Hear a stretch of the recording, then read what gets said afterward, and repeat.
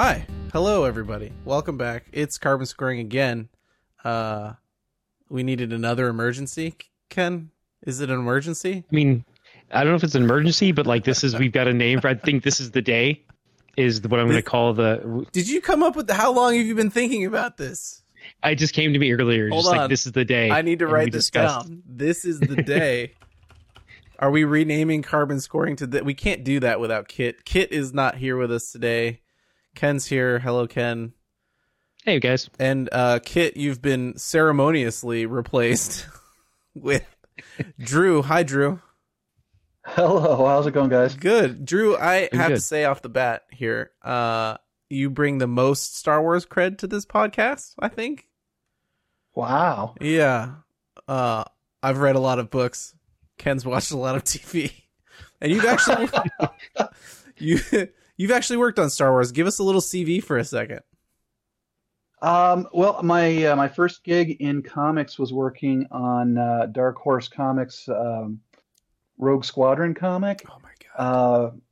I did 6 issues of that to start, and that was a real trial by fire, let me tell you. The man. And did you draw the man, the myth, the legend, Tycho Chelu? I did. I totally did. That's my boy. Nice. He's in my squadron. Oh, that's totally cool, man. Did they have him for the game, or did you? No. So we did a side pod on this one of Ken said we should pick a squadron of like if you had to have 4 pilots. It was right when Squadrons was coming out. If you had to have 4 pilots, who would you put? And we didn't differ too much. I think we all had Wedge. We all had of course, a lot of similar pilots, and the only difference was that I had stuck Tycho in there because he could pilot anything. Yeah, that's awesome. Actually, we all had Hera. That's true. We all did What's have that? Hera. Yeah. Yeah, I had Hera for sure. Yeah. I didn't have Wedge. Oh, that's right. I'm sorry. Yeah. Yeah, it's okay. Yeah, that's right. Hera's a boss. Oh yeah. Yeah. I mean, she could pilot anything too. She's not a Tycho, you know what I mean? But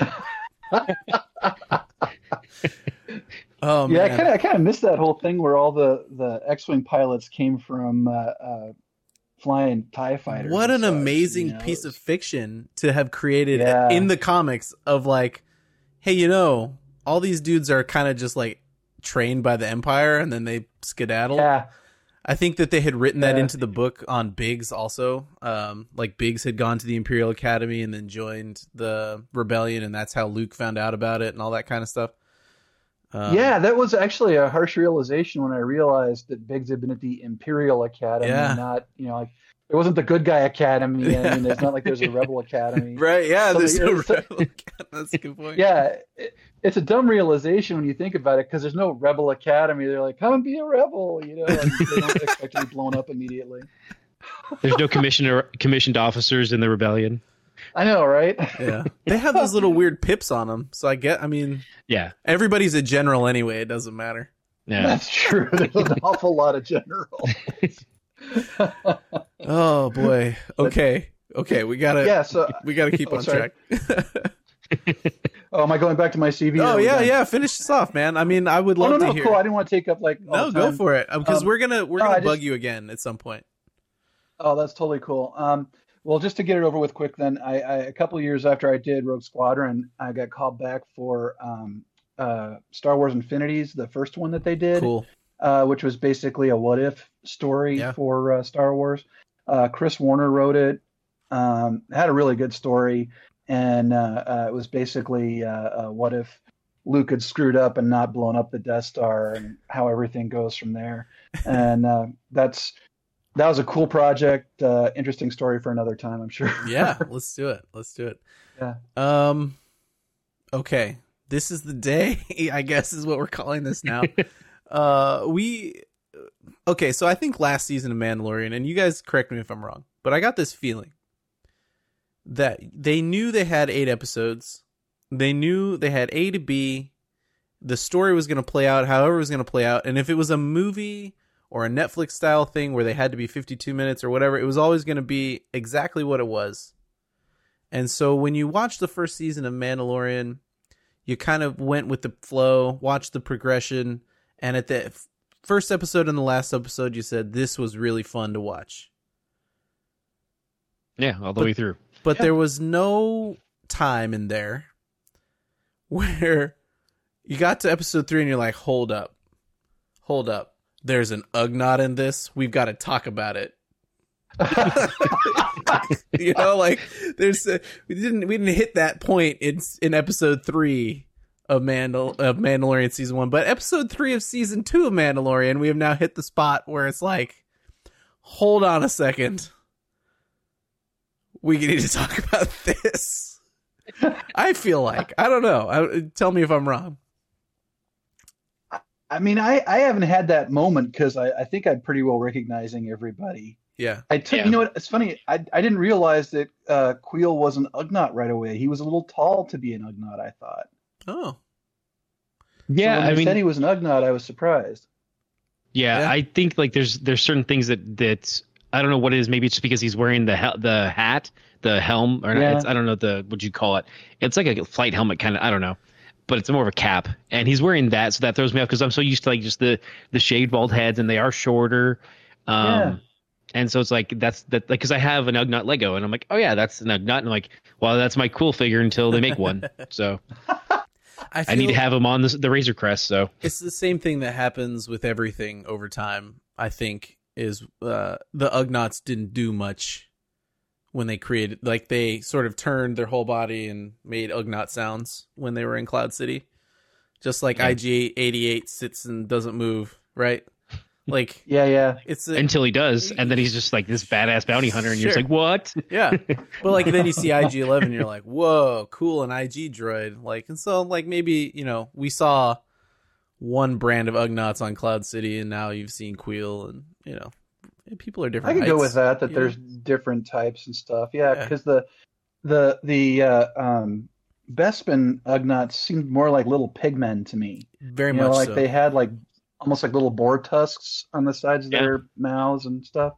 And Queel was a lot more civilized than that. And so that was not my first thought, was that he was an Ugnaught. I just thought he was just some alien. Well, Queel also worked for the Empire, which is probably how, he became not a squealing pig guy and also spoke basic. You know what I mean? Like, sure. There's a chance. Maybe there's more advanced Ugnaughts that are designed for, like, genetically designed for, brainy work rather than just, grunt work. I'm waiting for the... No pun intended. I'm waiting for the Lobot helmet to show up on somebody. Oh my god, right? But I mean, there's also like when we have, I want to say some, not Trandoshan, but some Trandoshans, and like different, like we have different skin paleted Twi'leks, and so like maybe there's just a matter of like, just different regional, like he's a northern Ugnaught or like whatnot, and there's just different regions, so there's like just from a different area. How bad do you feel for Twi'leks born with red skin? I mean, they just have to be Sith at that point. It kind of seems like it, yeah. I think I think those are like the only one we know of is Talon, right? Darth Talon, and she was. Those are tattoos, just like when you see Zabraks, and we've seen a lot of them in this season. And I should say in the series, we see a fair amount of Zabraks, and they're not all just red and black because they have natural skin color, and then the tattoos would make them red or whatever variance there is there. So. Okay. Yeah, I think, it's like the Deveronians though. Like you're kind of like, oh, you're just gonna be a bad guy, right? Like you're a Deveronian, which just feels bad naturally and wrong. Ugly. You're just I've been like, oh, so you just have two red horns. You look like okay. I don't want to judge you, but every character is like that I've seen that's a Deveronian is not the most upstanding character. And I'm like, we're kind of typecasting Deveronians here. Although, isn't that on Rebels? Isn't Hondo's buddy a Deveronian, and he's got kind of a Russian accent, and he's kind of jolly. Yeah, and he kind of betrayed the rebels. Though. Yeah, and he betrayed the crew. True, that's true. He was a punk. You're right. You're right. And I think about the one who worked with Quinlan Voss during the Republic series, and he had a buddy, and he was another smuggler. That's just like right along the same lines. I'm like, you guys are really playing to type, aren't you? Like this is. If he looks like Satan, he better act like. Yeah, seriously. Yeah. Well, hey, why wouldn't you trust me? You know what? To bring it back to Mando, we got a Weequay that was just sort of a retired bartender type. He wasn't a criminal. That we just that we just called Weequay, which hey, that's their word, not mine. Like that's That's on Cobb Vanth. That's not on me. Yeah, that's really on Cobb. That's yeah. I forget what the guy's name was now. They just called him Weequay. They called him Weequay. Cobb Vanth literally is like, Weequay, let's go.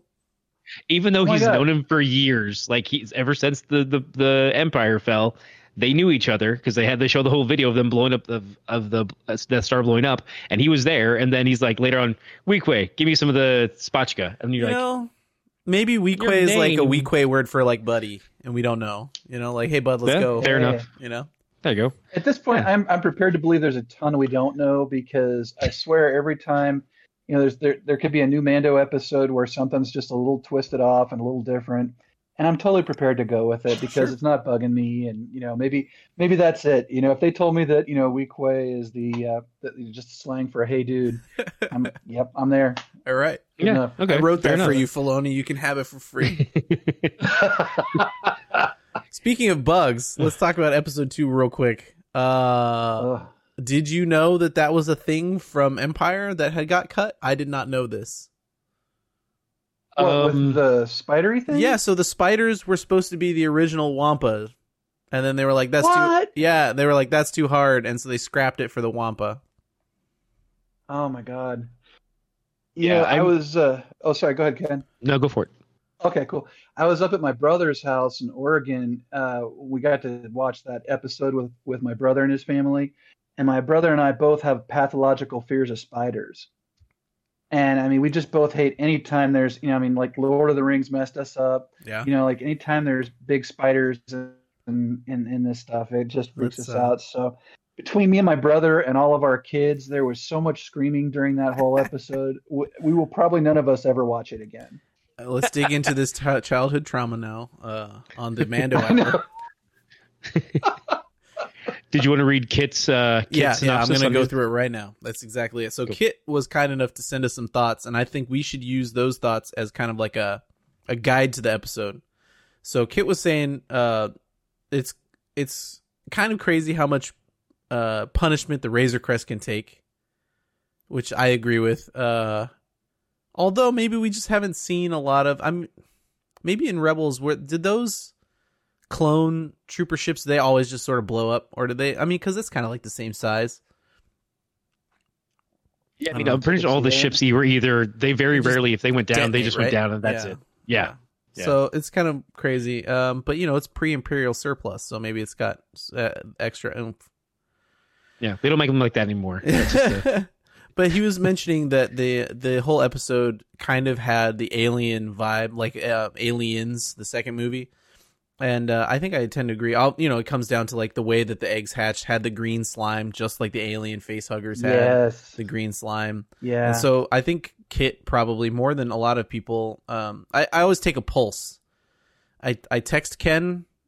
I text the guys on the main pod, and I text some friends of mine that don't know much about Star Wars. And I want to know what people think about every single episode this season as it goes.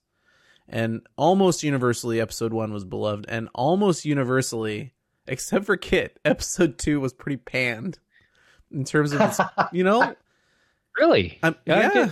I mean, overall, what happened in episode 2? He flew. Yeah. He crashed.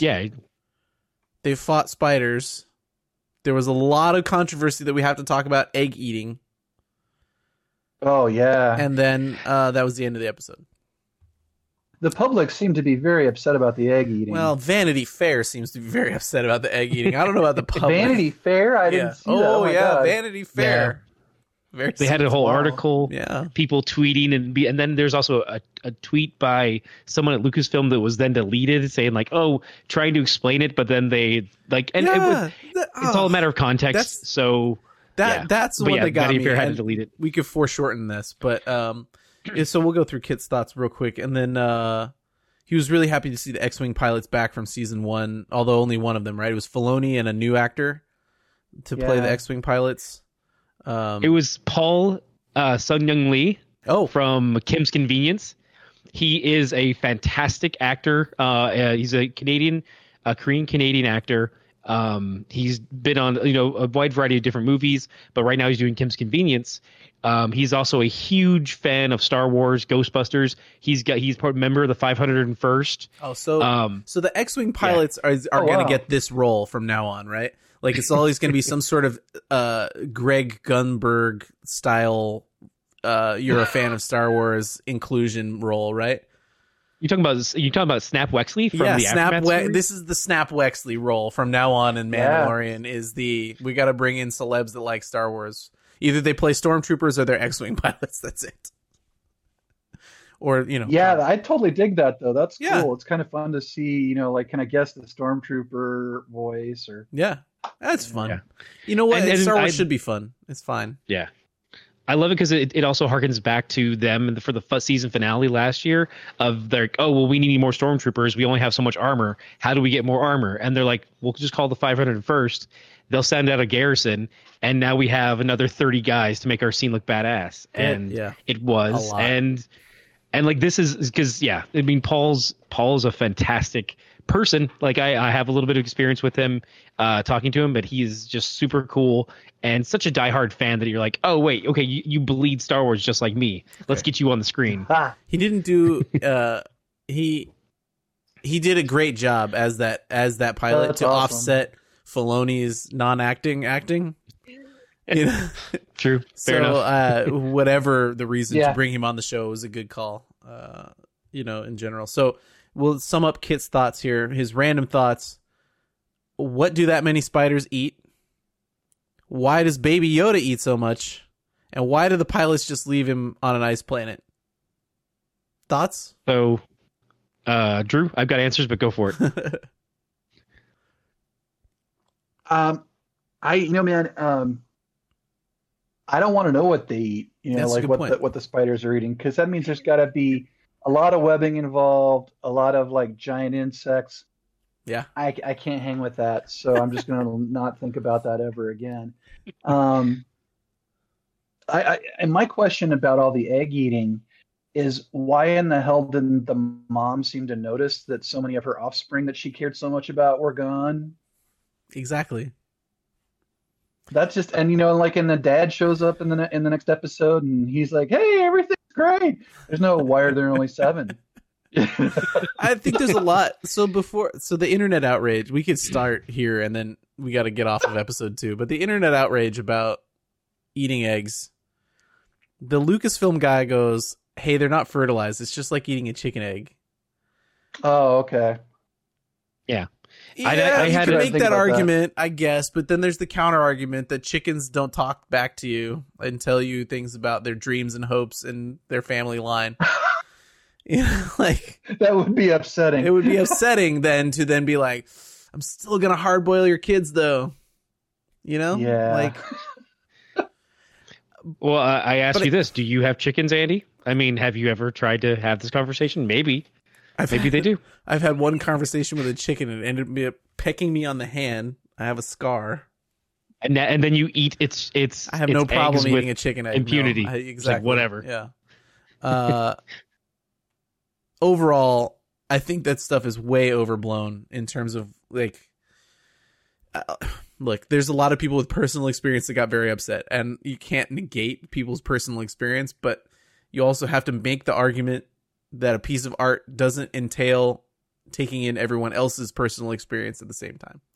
And so I don't want to get too deep into it because it's a conversation I don't think we need to have on this podcast.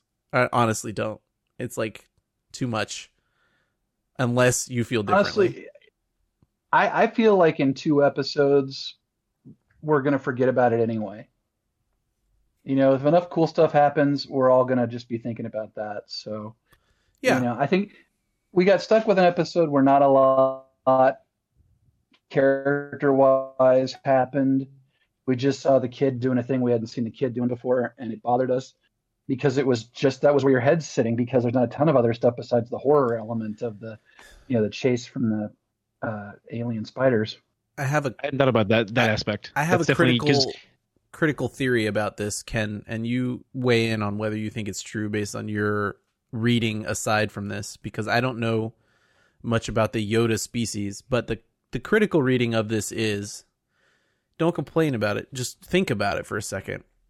In the first season, he chokes people and tries to hurt people with the Force to help out his ostensible dad, right? And in this season, he's already started off by just like eating. And he ate last season. He ate live frogs and all sorts of stuff. The idea here is that he has no moral compass. He's not a Jedi. Like, everyone looks at him and thinks it's a baby Yoda, and therefore he should behave that way. And Filoni and Favreau have both said they do this stuff to off-put you. He can't be cute all the time.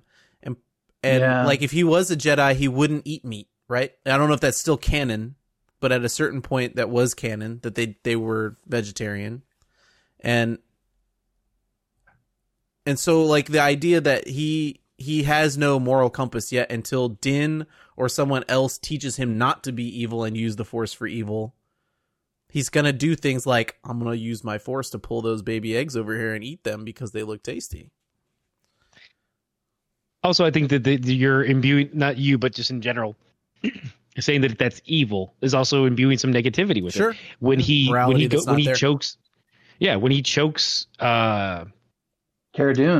Cara Dune, he's in his mindset, he's protecting his father. Absolutely. So it's a protective in like reaction. So it's like, I don't see that as necessarily evil. Like, most of what he's done has been and I think that is, they do want to walk that line, but it's definitely been more, I mean, if at most it's more, chaotic neutral than anything else. If you're looking for like placement on a D&D scale, like, it's not necessarily evil. It's just, it's protective, or, it's lawful. Just again, it depends.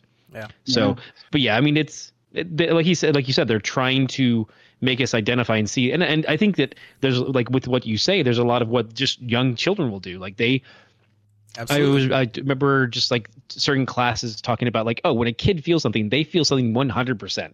Like, when a child looks at you and says, I hate you, they hate you with every fiber of their being. 5 minutes later, they're going to love you because you gave them a granola bar.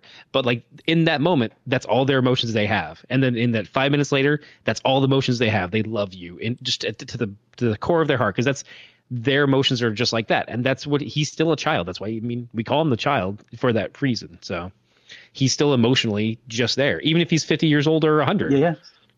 I think you have to put it on Din and on the mom, being like, well, why doesn't Din, like, take the crate away and move it somewhere that he can't get at it? And why doesn't she, like, if it's that important to her, have it with her, right? And then you just move on with your life, because it's not worth thinking about, because episode 2 is not the episode we should be talking about. It's episode 3. Yeah, but I will say one. There's one nice thing that Kit said is, why didn't the X-Wing pilots help him? Yeah. Mm-hmm. At that point, though, they do just say to him, like, we saw that you were in this area, but it also looks like you did you helped. So, and he's like, well, why don't you help me with this? And they just leave.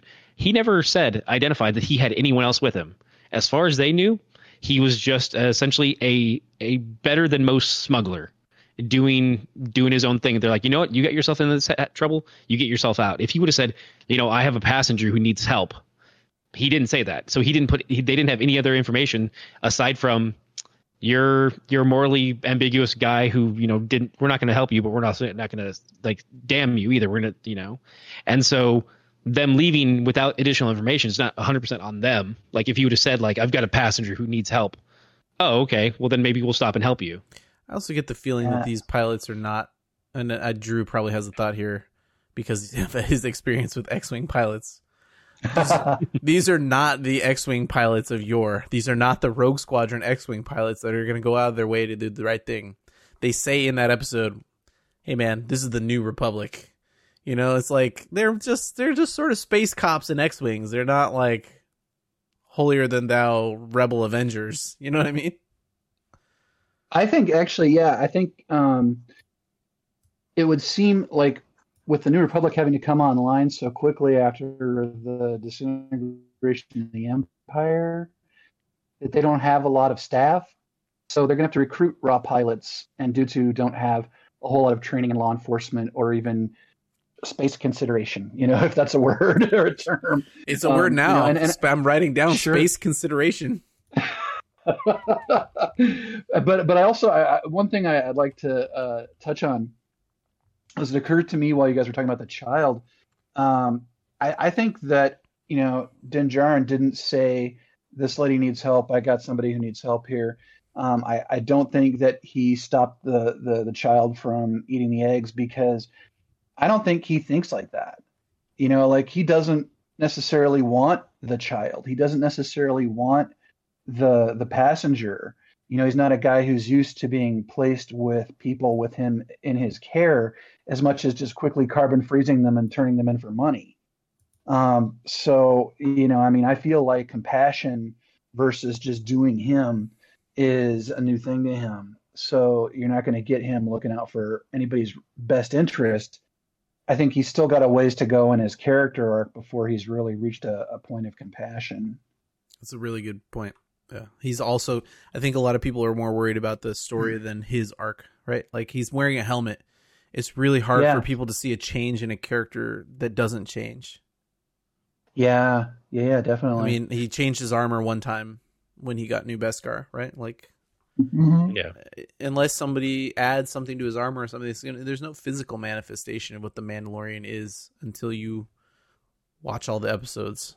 So, yeah. All right. Kit's note for episode 3 is, now we are talking. It's true. Did you know, Ken, and keep it from me, that Katie Sackhoff was in this episode? I knew that she was going to be in this season, and I knew that I knew who she was going to be playing. Obviously, obvious connections. Okay. I didn't know it was going to be this episode. I appreciate you keeping this from me because this was a spoiler I did not have. And seeing her pop up on the screen, I mean, I know how confusing and unexciting it is now for a bunch of people that had not watched Clone Wars or Rebels to see a character pop her helmet off and be like, okay, there's a red, oh, that's Katie Sackhoff, or like, oh, there's a red-headed woman there, and for me to be like, yes. That is pretty darn rad. It is rad. I mean, there's a definite canon split here in episode 3 of people that were kind of like, huh, okay, well, that was 30 minutes of like Mandalorians meeting each other. And then there's the 30 minutes of the rest of us being like, wow, what a moment. We got to talk about it. Oh, well, yeah, because, I mean, if you think about, like as you're saying, if they haven't watched the Clone Wars, then the idea that, it seems like she kind of basically said he was a member or a member of the cult of the Death Watch. Right, yeah. The Watch. Clone Wars. The Watch, yeah. So they don't know what, that is. I mean, people who aren't familiar with the Clone Wars don't know what that is. The Death Watch has had one mention in Mandalorian, and when Din says that he was taken in by the Death Watch. That's it. Oh, did he say that? Yeah. Yeah, when he was talking to somebody about his history, he says, the Death Watch took me in. I think it's during when he's talking to Griff and Cara Dune at the end of season 1. He talks about how he was taken into his culvert and stuff. And if you listened, not you specifically, Drew, but if other people listened to this show at that point in time, I was like, Ken, you got to explain this to me because I don't understand. If he was taken in by the Death Watch, this is we went through the Clone Wars, the Rebels, everything. And I was like, I don't understand what Death Watch would have taken him in at that point in time. And also where this helmet thing came from and all that sort of stuff. And the payoff in this episode for being like, why don't they take their helmets off? This is really frustrating for somebody that just watched all these shows before The Mandalorian. I watched Clone Wars right before this. They all take their helmets off. What is the deal? Yeah. I mean, we had discussed it at the time, and essentially it just and it breaks it down a little bit in this as well. Is that they're orthodox. Like you have some religions that are like, oh, we're Church of the New Christ and XYZ, or we're Reformed, and there's so many different offshoots. And that's one thing too. That's clear. I want to mention to be clear about is that they mentioned that he's part of the Watch, not Death Watch, which was a different. Which I think essentially evolved into the Watch, or at least a segment of it. It's got to be connected, right? She's saying a different name, a pejorative name. Yeah. For the organization that molted out of whatever was left over after Rebels, right? Like that organization is destroyed after Rebels. I was going to say the Purge, Death Watch, they had to be, because I mean, in the final episodes of Clone Wars, all those guys took a dive. I guess during Clone Wars, they're a shadow of themselves. Maybe that's where they splinter off, because that's when Din would have been picked up. There's battle droids in his memories. Yeah. So totally. Let's talk about it for a minute, because I want to do something that I did on the other podcast, Ken, that's going to make you really mad. But you got to fix it now on this podcast. And Drew, do your best to help out. People were trying to understand what Bo-Katan wanted. Also, they asked me if Bo-Katan was one word or two. It's two. It's two. I know that it's I thought it was two. Yeah, it is two. I had to explain it, but that's one of those things. Yeah. It's like if everywhere I go, everyone just calls me Ken Rolo. Like, that's the full name everywhere you go. And it's like, no one's just like, oh, hey, Bo. Hey, Bo. Like, no one ever says, hey, Bo. Yeah. Also, she has a different name than her sister, so there's that. Okay. I had to explain to a lot of people, A, what a Darksaber was, and B, that's what she was talking about the whole episode, about wanting to get back from Moff Gideon. Which a lot of people were very excited to see Moff Gideon pull up in this episode at the very end. And I was too. It was a really great hologram. I don't know if you guys got the same kind of like chills / smile that I got when he comes on the thing. Yeah, he's cool. Like, you know what you got to do. And the guy just blasts, like that was a good moment. And everybody I talked about the groups beforehand that I text. Everybody in all the groups was very happy to see Moff Gideon show up in that capacity and be like, okay, well, good. We have a recurring bad guy. I know who it is. I feel safe. There's a warm blanket for me. But then I just thought, sorry. They kept saying, like, what is it? She kept saying it. Where is it? What does he have? What is this? And I was like, okay, so she's talking about the Darksaber. And then I had to explain the history of Bo-Katan and the Darksaber. And I did it off the top of my head, Ken. Wow. No, not wow. Oops. Oh. Help me help them. Here's what I did. Okay.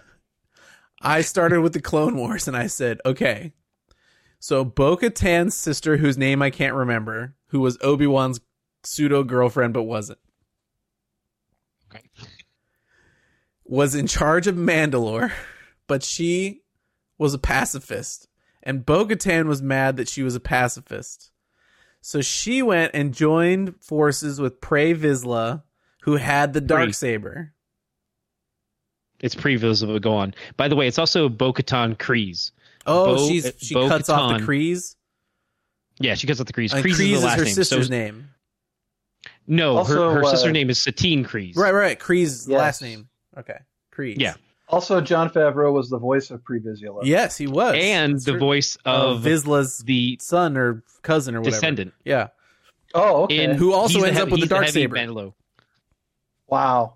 Okay, you're gonna get here, Drew. But you're gonna watch me do it, and then you're gonna keep interrupting like you're doing, because it's gonna be great.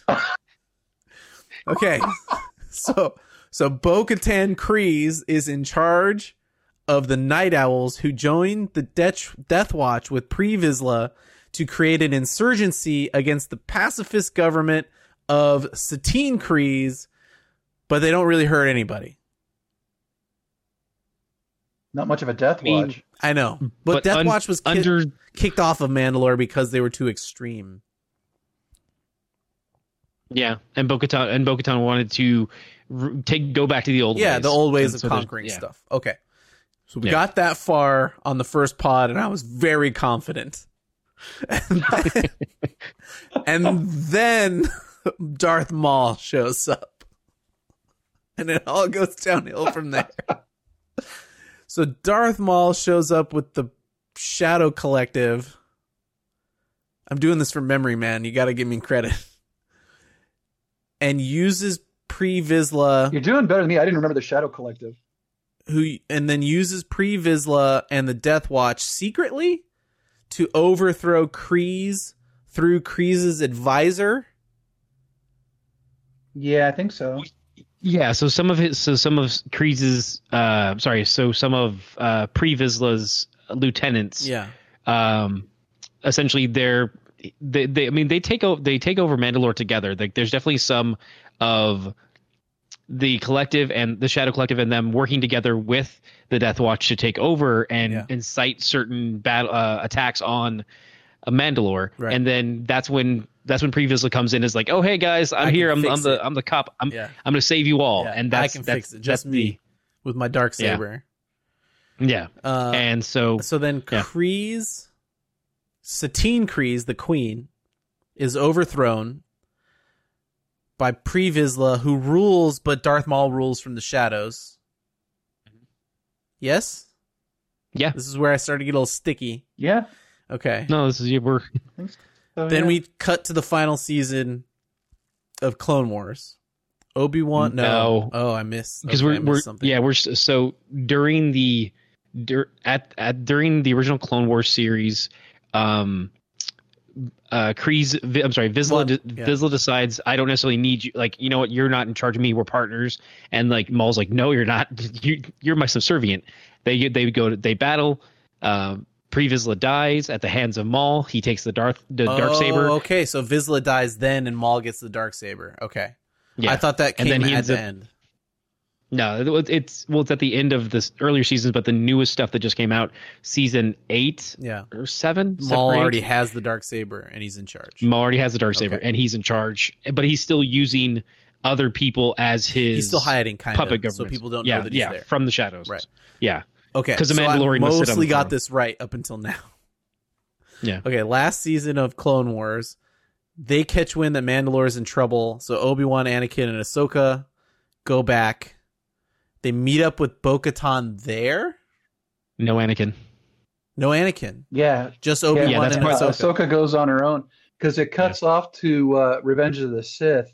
Obi-Wan and Anakin split to go to the battle at the beginning of Obi-Wan has to be somewhere around because Kryze dies at some point. Oh yeah, that's that's earlier. Clone Wars. That's in the earlier Clone Wars that Kryze dies. Yeah, it's like season 5, I think. Okay. Yeah.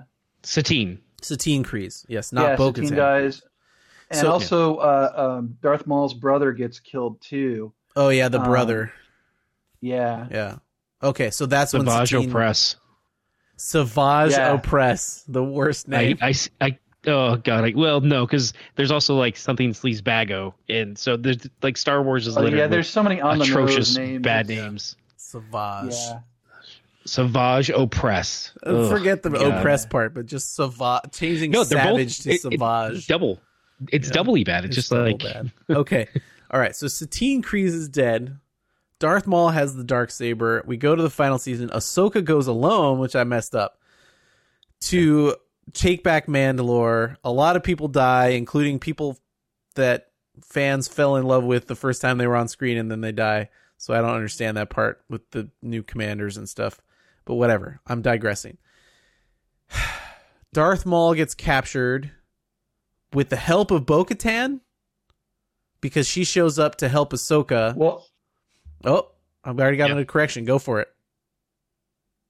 Ahsoka initially has a big face-off against Maul. Right, yeah. And then she captures him. Right, yes. At the end. Yeah.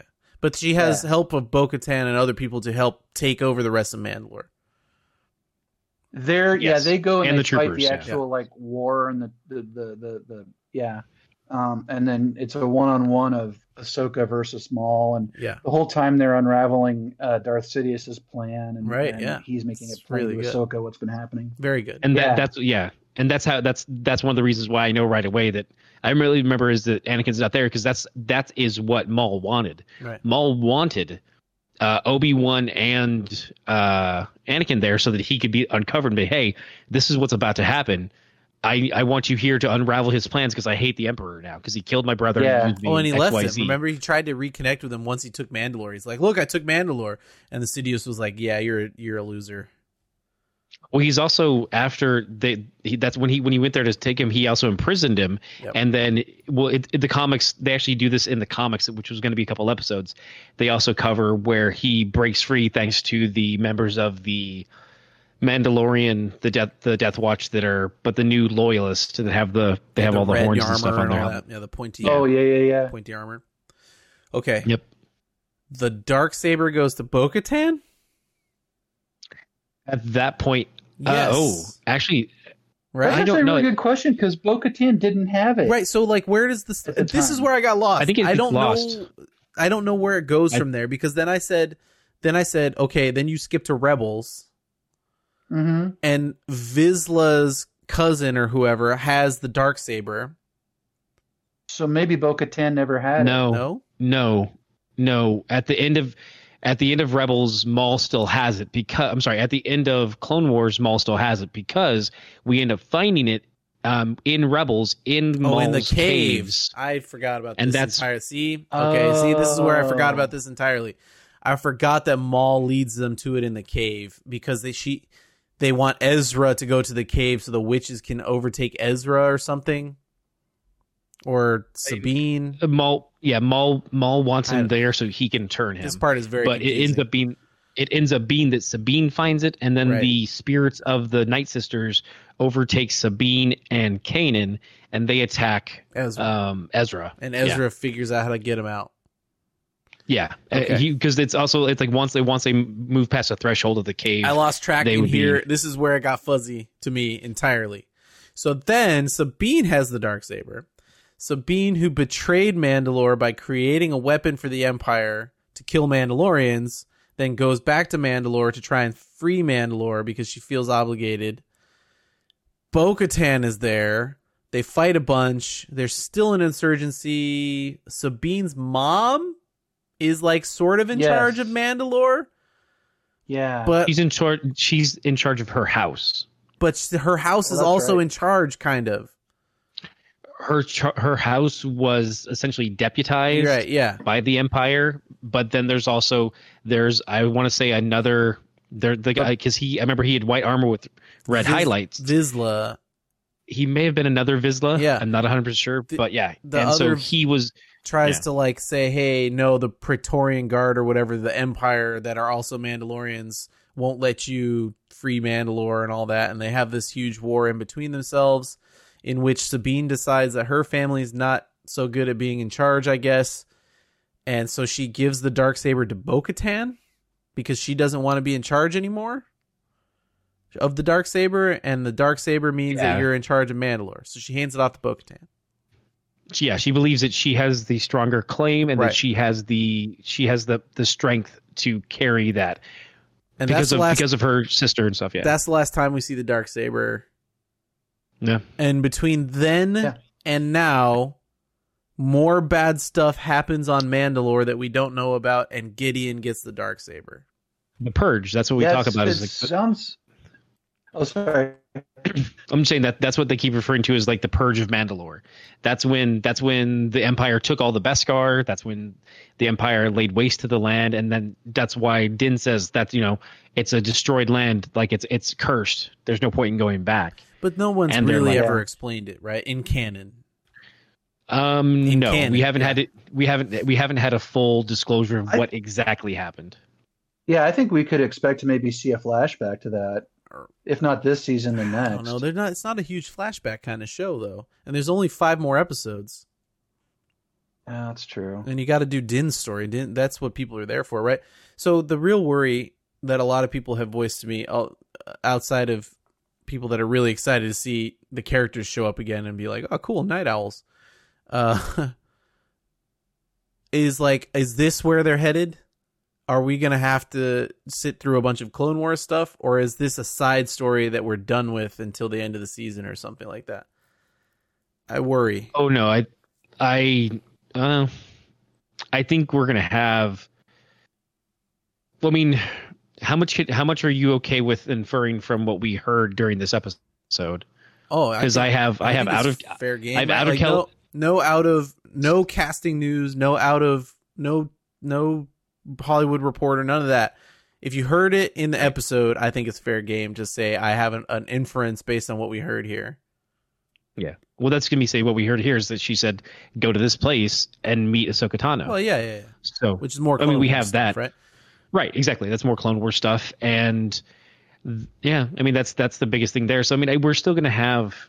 I mean, I don't think Din leaves a child with With Ahsoka Ahsoka yet? Because I don't know if he's ready to detach from that, because he's as much as he's a stalwart standalone person. He goes out and does his own missions. He's always had his clan, and right now he's essentially a clan of two. That's what the armor says to him. Like, right now, this is you. This is your clan. So this is who you're with until your quest is over. And I don't know if he's going to be okay with giving that up and departing from the child and be like, okay, well, I guess you take him now. He feels an attachment, like, and that's younglings or something for him, I should say. Foundlings are something that mean a lot to him, because he was a foundling. He was adopted, so that he may not be so quick and ready to be like, yeah, go ahead and here, take the kid. Let me go back to just being a bounty hunter. This is fun. Like, he still doesn't even know where his place is, because he finally meets. That's the thing we didn't touch on.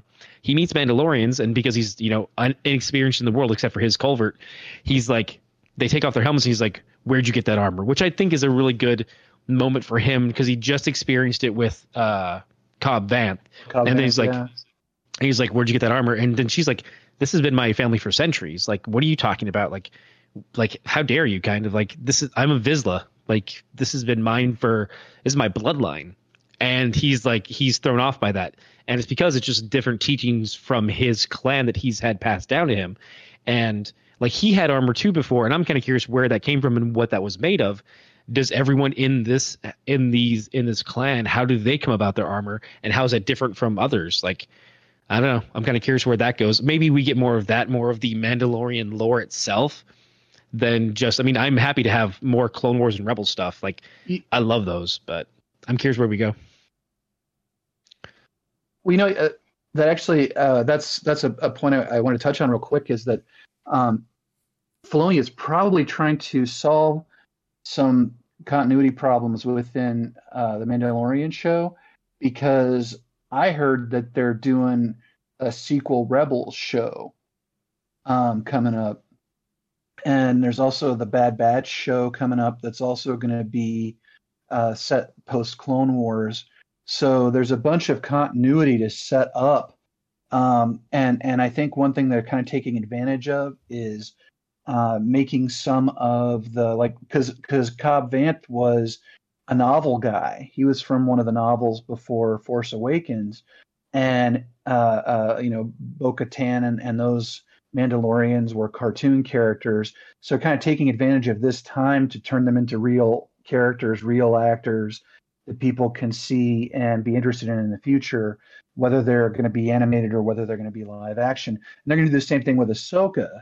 So, and like, Ahsoka is probably going to be part of whatever the search for Ezra is, et cetera, off into the horizon. I feel like there's just like a whole lot of setup potential.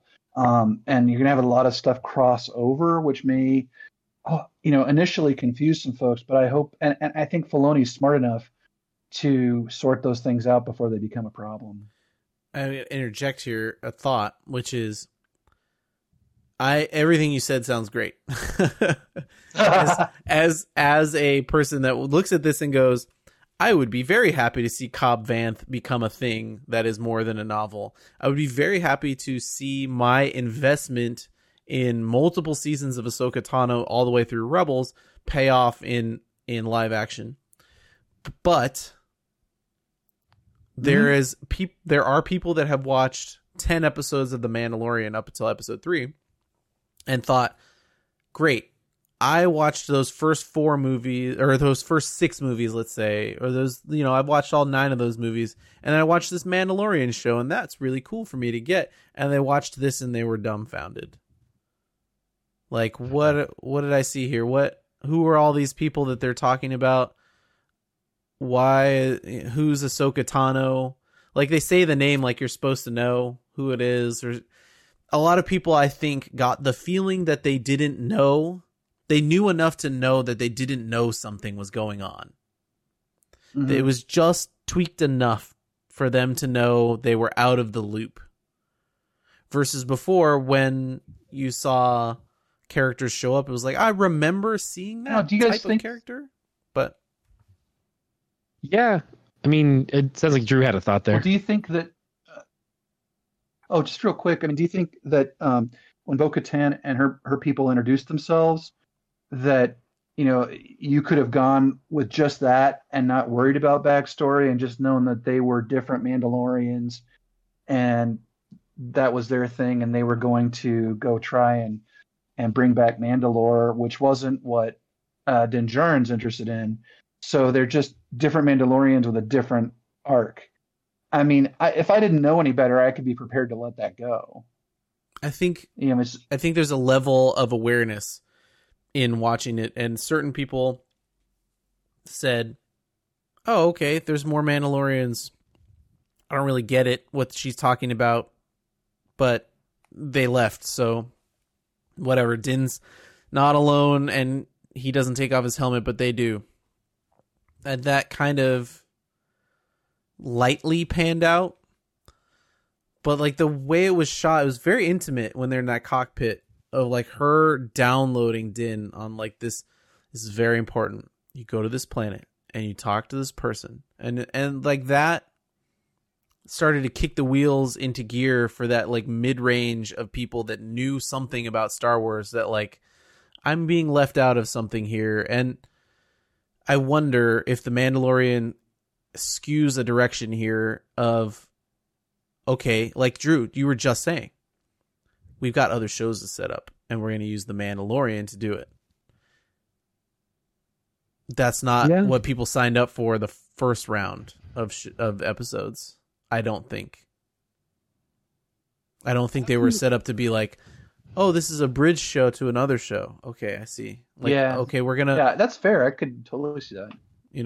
Like if Ahsoka Tano takes the child, and that's the end of it, and like if you care about that, go watch Rebels 2.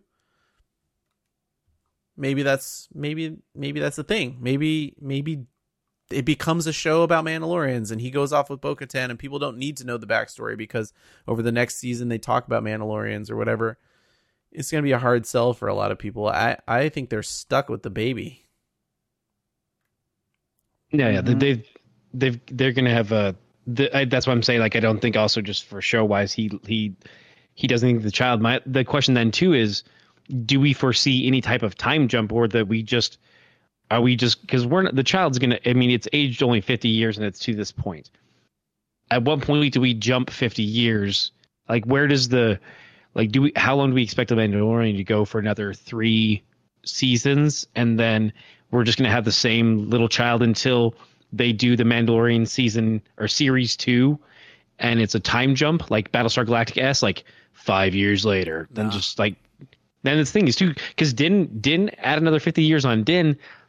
If he survives as a Mandalorian for another 50 years, which is questionable because they don't get to be too old because of their lifestyle, do we see 100-year-old teenager, the child? And I don't know, because that's the thing. It's like I'm definitely curious to your point of like when people who are on the outside watching, and they, like you said, they watched the 9 movies, so they probably didn't watch Rogue One, they didn't watch Solo, they just like, I watched the Star Wars, they're fine, and then they enjoy this, but they're losing all these other connective threads.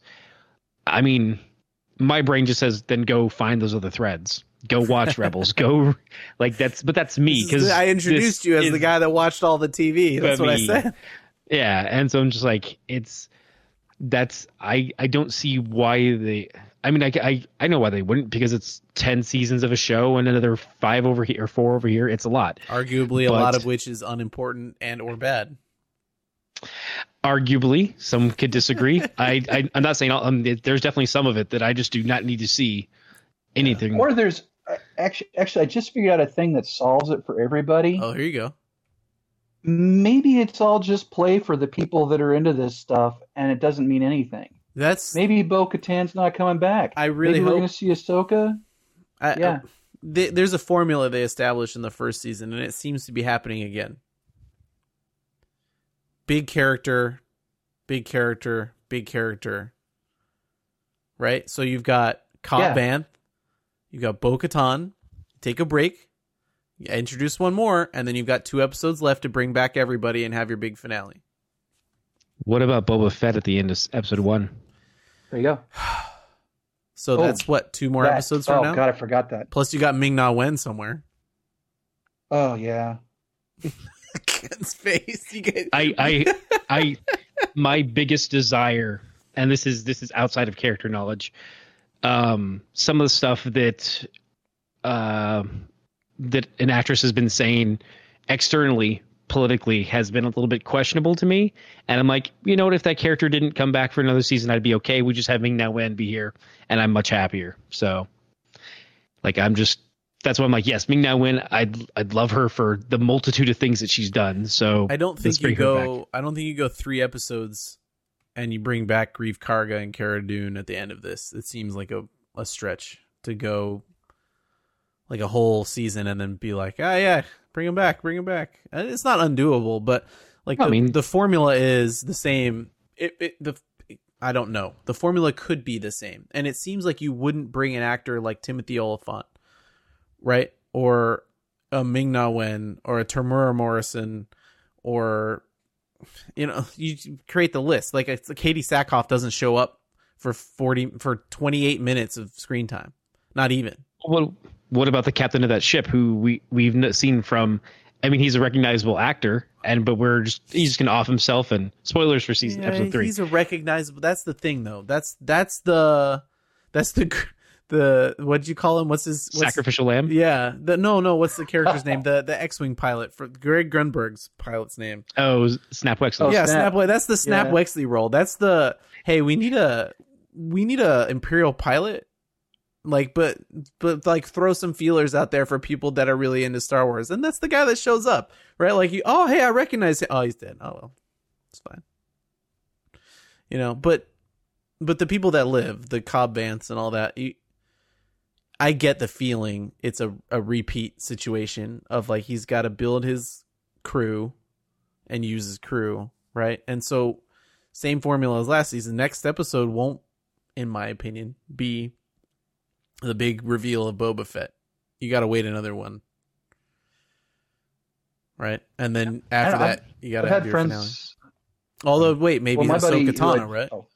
You got Ahsoka Tano next episode. Well, that's my buddy who I talk a lot of Star Wars with actually says there's a good chance we may not see Ahsoka till the end of the thing. There's always an obstacle. Right, he can't get there right away, right? He can't go straight there. Yeah. Yeah, so Ahsoka Tano is 2 episodes from now, right? Mm-hmm. So the big oopsie, maybe you see her face at the end of next one. Then you got Ahsoka Tano's episode. Then you've got Boba Fett's episode, maybe, or another break. You're already at episode 6. There's only 2 more. I don't think there's enough time for this to be what people think it is. I think Drew's right. I think this was a moment for some people to feel lost and a lot of fans to feel good. Hell yeah. And it did make me feel good. Oh, yeah. Because I had invested that time, right? Like, I knew this show was coming. I knew Disney Plus had just come, and they were adding that Clone Wars thing. And I said, I want to get back into Star Wars. I'm going to watch that Clone Wars thing. And the payoff is there. So the fans are happy. If they are able to steer the ship here so that people that were like, I don't know, get back, and I think they're good. I got to thread that needle. Yeah, just very much so. Yeah. And then I also need a. Plus, if they bring back Boba Fett. Oh, sorry. I was going to say real quick. If they bring back Boba Fett, that's going to make up for the fans that were confused by Bo-Katan just getting to see Boba Fett be alive. Yeah. Don't you think? Yeah. I've had this discussion with some people who did not know who Tamura was, the actor. Oh, yeah. And so I never said, did you see Boba Fett at the end? I always said, who do you think that person is at the end of the first episode? And almost exclusively, if they had read the internet or they were huge fans of Star Wars, they guessed, they went through the rigmarole of who it could be, and then they said Boba Fett. Aside from that, people were like, I don't know. Like, I didn't even notice that guy at the end. Right? Those are the type of people who just they're dead in a zombie apocalypse. They don't have the common sense to look around. Well, no, it's like it was a throwaway. It's just like the Ming-Na. And when I keep saying that Ming-Na is there, right? Like they're like, what about that person from last season? They're like, what are you talking about? So these are the people who leave during the credits of a Marvel movie. We need to let these people go. I still think it could be a head fake and that it's a clone. I've still got this much hope. I mean, I don't think that because there's so much. And I know I'm going wrong. the other way. Look, you're not. It's not a clone, but it would be a cool head fake. But they'd have too much. They'd have to explain too much. All right. Episode 3. Any more thoughts anybody needs to throw out there? Man, it's so good to talk about it. I need a Bo-Katan figure. I was exactly saying that today. There is no Bo-Katan Clone Wars figure? I mean the 3 3/4. Not Black Series. But now we're gonna get an actual Katie Sackhoff likeness. Yeah. Black Series. Yeah. Yeah. Look, Toy Time is next time we record, and there's a lot. Okay. If we do Toy Time, we got to wrap things up. Yeah. But if we do a Toy Time, you wanted to talk about SH Figure Arts, and you wanted to talk about other things. I do. Drew has several of them behind him. Okay. Yeah. But I just got my IG-11 today. Is that a SH IG-11 with the baby attached? Yeah. Yep. I don't know if you can. Yeah. There you go. This is why I want the SH Figure Arts. This right here is why I want to sell all my black figures and buy SH Figure Arts ones, because look at that. You can attach the baby that comes with another set to multiple sets. But they're doing that with the deluxe one too, though, for Black Series. They're going to come. It has a little pouch. So, but gentlemen, Toy Time. I thank you for this discussion. Yeah. Toy Time. Toy Time is next time. Thank you very much, everybody, for showing up, and I'm really glad we talked about it and we got through Kit's ideas, except for that he's now in love with Moff Gideon, which I think he'll have to explain next time he's on, because I'm not going to vouch for that statement. Drew, where can people check you out, my friend? I know you have a bunch of places we can look at your art, like Twitter and stuff like that. Yeah, nice thing is all my stuff is just under Drew E. Johnson. So Twitter, Drew E. Johnson, Instagram, Drew E. Johnson. Same thing with Facebook. I'm real easy to find. Cool. And there's a lot of fun stuff on there. I like the, was it Miss Marvel you recently did? Oh, the color piece? Yeah, the color piece. Your color exploration with Miss Marvel was really great. Thanks. That was the very first thing I've ever colored that I actually liked. Nice. It was a huge leap. Awesome. Ken, Comic Banter, let's talk about it. Yeah, I mean, find us at, just same as Drew, they're all the same, Instagram, Twitter, Twitch, at Comic Banter. You can hear us talk about comic stuff. Currently, we're going through trading cards. Drew's been on a number of episodes. Definitely check us out. And yeah, that's it for me right now. Right on. If you have any questions about Star Wars, send them to podcast@wewergamers.com. Put carbon scoring in the subject field. We're everywhere. And lambast me for my bad knowledge of where the Darksaber went. We'll talk to you all next time. Thanks, everybody.